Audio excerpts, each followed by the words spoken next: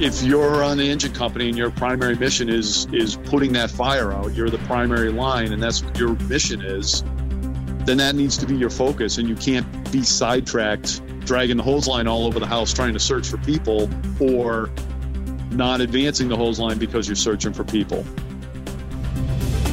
Enchanted Sky Media.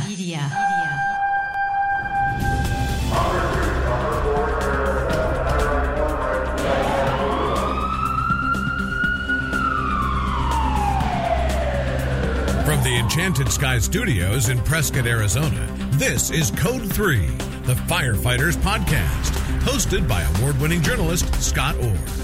Code 3 features interviews with leading members of the fire service, discussing firefighting strategies, tactics, and other topics you need to know more about. Now, here's Scott. That's right, and I will not let Parkinson's stop me. Thank you for joining me again here on Code 3. This is the show for and about firefighters. We're informing and entertaining members of the fire service, just like you, from coast to coast. When you hear the term primary search, what comes to mind? Is it something an engine crew does while they're advancing the line? Or is it the job of a truck crew? And if you're the first in engine at a structure fire, and you believe there might be victims inside, what's your priority? Today's guest says you might want to hash that out before the tones drop. Dave LeBlanc is a deputy chief with the Harwich, Massachusetts Fire Department. Dave started in the fire service back in 1986 as a call firefighter with the Dennis Fire Department while he was still attending college. He's also been a volunteer with the Allentown and West Haven fire districts in West Haven. And Dave LeBlanc joins me now. Welcome to Code 3. Thanks for inviting me, Scott. Good to be here. I'm assuming that everybody knows what a primary search is, but I'm beginning to wonder if maybe that's not the case. So why don't you go ahead and define what a primary search is and what it is not? As I was taught, and everybody's, one of the things with the fire service is we all kind of have our own language, which isn't always a good thing. But the primary search is a rapid search of the building, the areas that we can get to look for victims. It's not a detailed examine search. That's what the secondary search is for.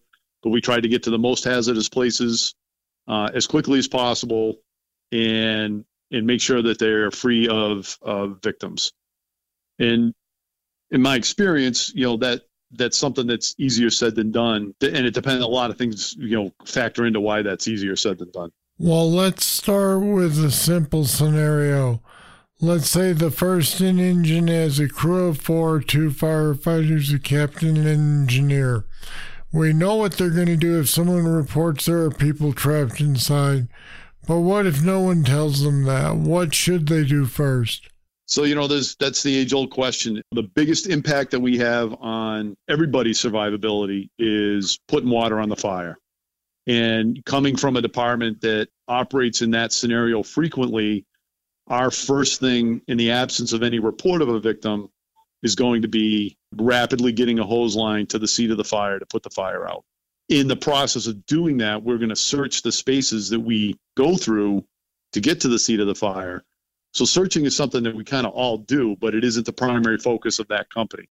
Where it becomes more difficult is when you pull up to that same scenario with the same manpower and you have a confirmed victim and you have a fire to put out. And then you have to kind of figure out which is going to work better, which is going to do the best thing for you. But ultimately, we got to put the fire out. And operating in a building without water on the fire is a hazardous situation by all accounts. Would you say that most firefighters get enough training on how to do a primary search, or is it sort of left up to them to learn? That's hard for me to answer. Again, my experience is in my world. It's something that we certainly trained on regularly, but did we train enough on it? Did we train in realistic conditions? Probably not, because those are hard to duplicate. Experience often gives us a better it enhances our abilities. And when we're doing less fires, you have to kind of come up with ways to create that real world scenario in a training environment.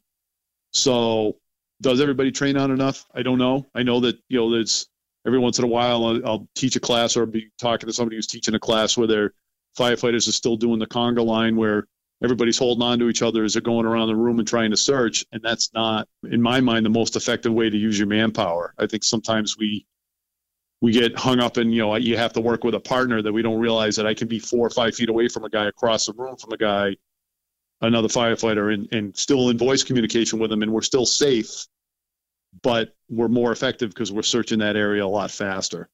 So I think it's different for everybody. And I can't speak to what the fire service as a whole does. I know around here, again, it is something that we do work on. Do we work on it enough? That's a good question. It sounds as though you would prefer to split people up and have them cover a little more ground. If that's the case, does one firefighter hang on to a hose line while the other one explores the room, or what?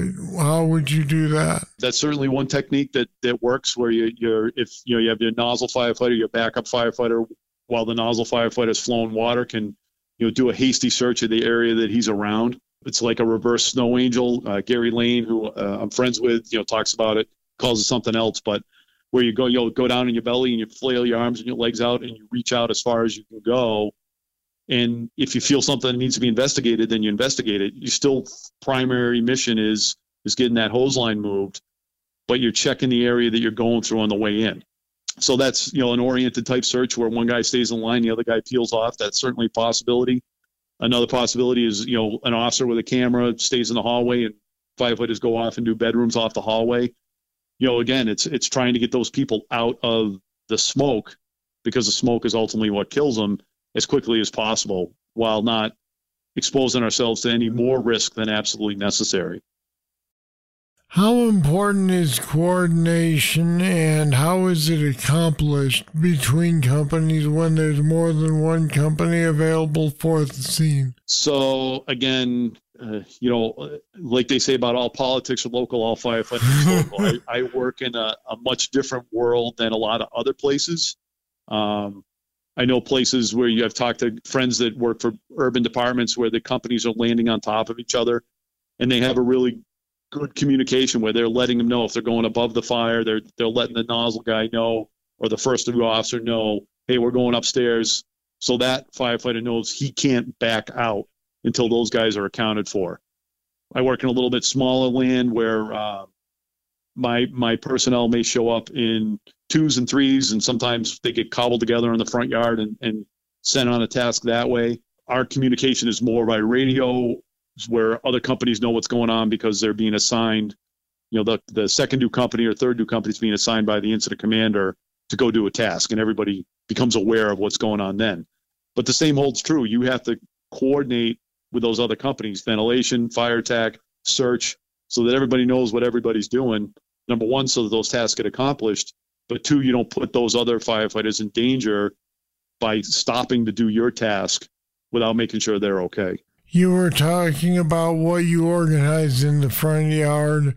How much of the search plan is developed in advance, and how much is developed on the spot? So it depends. Again, it's a lot of this is situational dependent, and in my world, and my world is my world, and I wouldn't try to tell somebody else how to fight their fires or search their buildings. I know that if we had a dedicated crew, a dedicated truck company, that their mission was primary search all the time, they would work out a routine of how they're going to do it. You go left, I go right, or you take this room, I'll take that room, whatever works for them. And the more you can pre-plan ahead, the better off you're going to be. It's less communication that has to be required. Where we cobble together people in the front lawn and they're going to go do a primary search, it's still the same. You may just have to have a little more discussion as you're going over the threshold or in the front lawn. Hey, we're going to go in. I'll take the first bedroom. You take the second bedroom. Or you go down the hall, I'll do here, or I'll hang here, and you go check down into the bedrooms. There needs to be that communication. It may just be more on the fly if you're not working with a dedicated company that you arrived on. So then in the real world, how well can an engine company that's dragging a hose line conduct a search? Are they going to be hampered and have to really wait for the truck guys to arrive? No, real world, I think that if you're on the engine company and your primary mission is putting that fire out, you're the primary line, and that's what your mission is, then that needs to be your focus, and you can't be sidetracked dragging the hose line all over the house trying to search for people, or not advancing the hose line because you're searching for people. But if you have the hose line in place and it's operating, and you have the ability to have one firefighter peel off that line and search the immediate area while staying within a reasonable distance of that nozzle or the hose line, then that's a reasonable expectation. Is it going to be super effective? No, you can't do two things at once. You can't do two things well at once. We can't divide ourselves up, and less manpower means that something is going to have to be delayed. So does that mean it doesn't get done? No, it just doesn't get done as quickly as it might get done in other circumstances. When you hear the phrase over the radio, primary search is negative, how confident are you that there's nobody in that fire? I would say I'm fairly confident, but not, the secondary search is going to be my ultimate telltale as to whether or not somebody's there, because I know we've had the opportunity under more controlled circumstances to really thoroughly search the building. But the primary search, you have a lot of confidence in the people that I work with, and if they tell me it's negative, I know that based on how a primary search is done, that they've tossed that room, that they've done a good job of checking the obvious places, and they didn't find anybody. In the case of an unknown occupant, then I'm going to be pushing back with my police officers and neighbors and trying to find out where the homeowner might be to see if there's a reasonable expectation that the house would be empty. I'm still going to have that secondary search done. That's still the next thing that I'm thinking about. When I hear primary is negative, I'm going to say I'm going to feel better when the secondary is negative also. But it does give me a certain level of confidence, and I guess it would depend on the fire and the situation as to how much confidence when I hear those words. Well, right. We're talking about the difference between a single-family dwelling and a commercial building. And I imagine that a commercial building, you're going to have a little less confidence unless you have a whole lot of people to check it in the primary search. Yeah, building type, multifamily, apartment building, something like that, commercial building, they're all different, and you need a lot more manpower to, but those are going to be in chunks. You may get primary search of the first floor is negative, or primary search of the office area is negative in a commercial building. You're going to get bits and pieces there, and at least you've got that part of the building covered, and you can focus on another area. In your experience, what is the condition of a victim found in the secondary search most of the time? I would say that that's a very situational question. I don't know that I can give you a solid answer. My experience is not broad, vast. It's not. We're not doing hundreds of fires a year.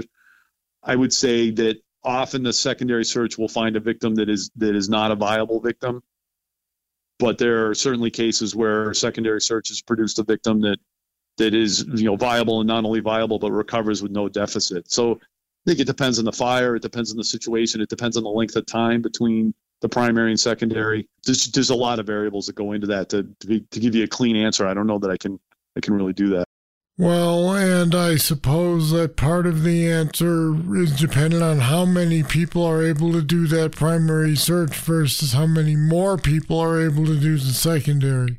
And time. Time is obviously the longer they're in the building, exposed to the products of combustion, the worse it is for them.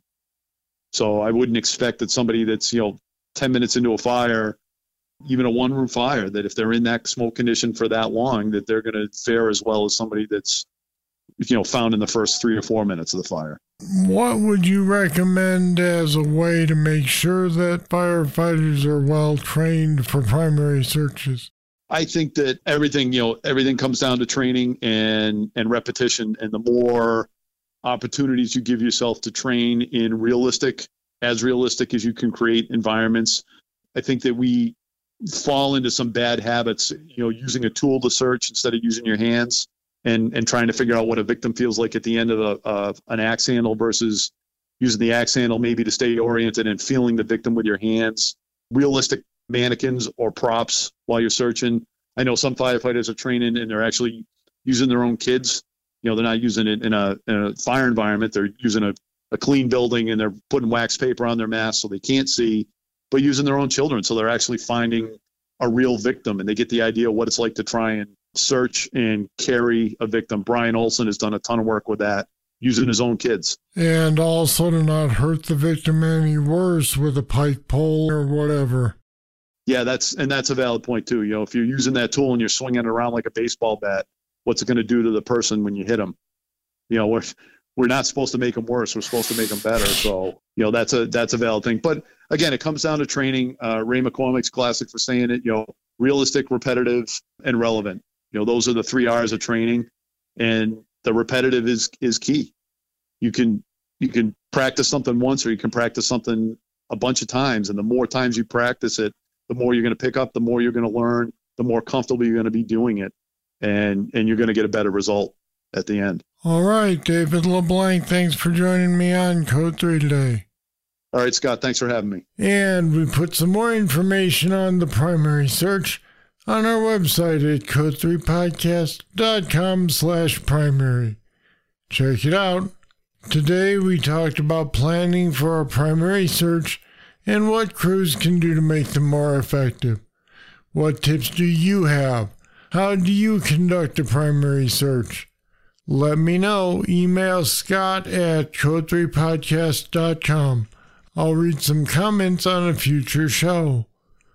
All right, that's it. That's all for this edition of Code 3. Thank you for listening. I'll be back next time with more, and I hope you'll be here too. I'm Scott Orr, and until then, stay safe.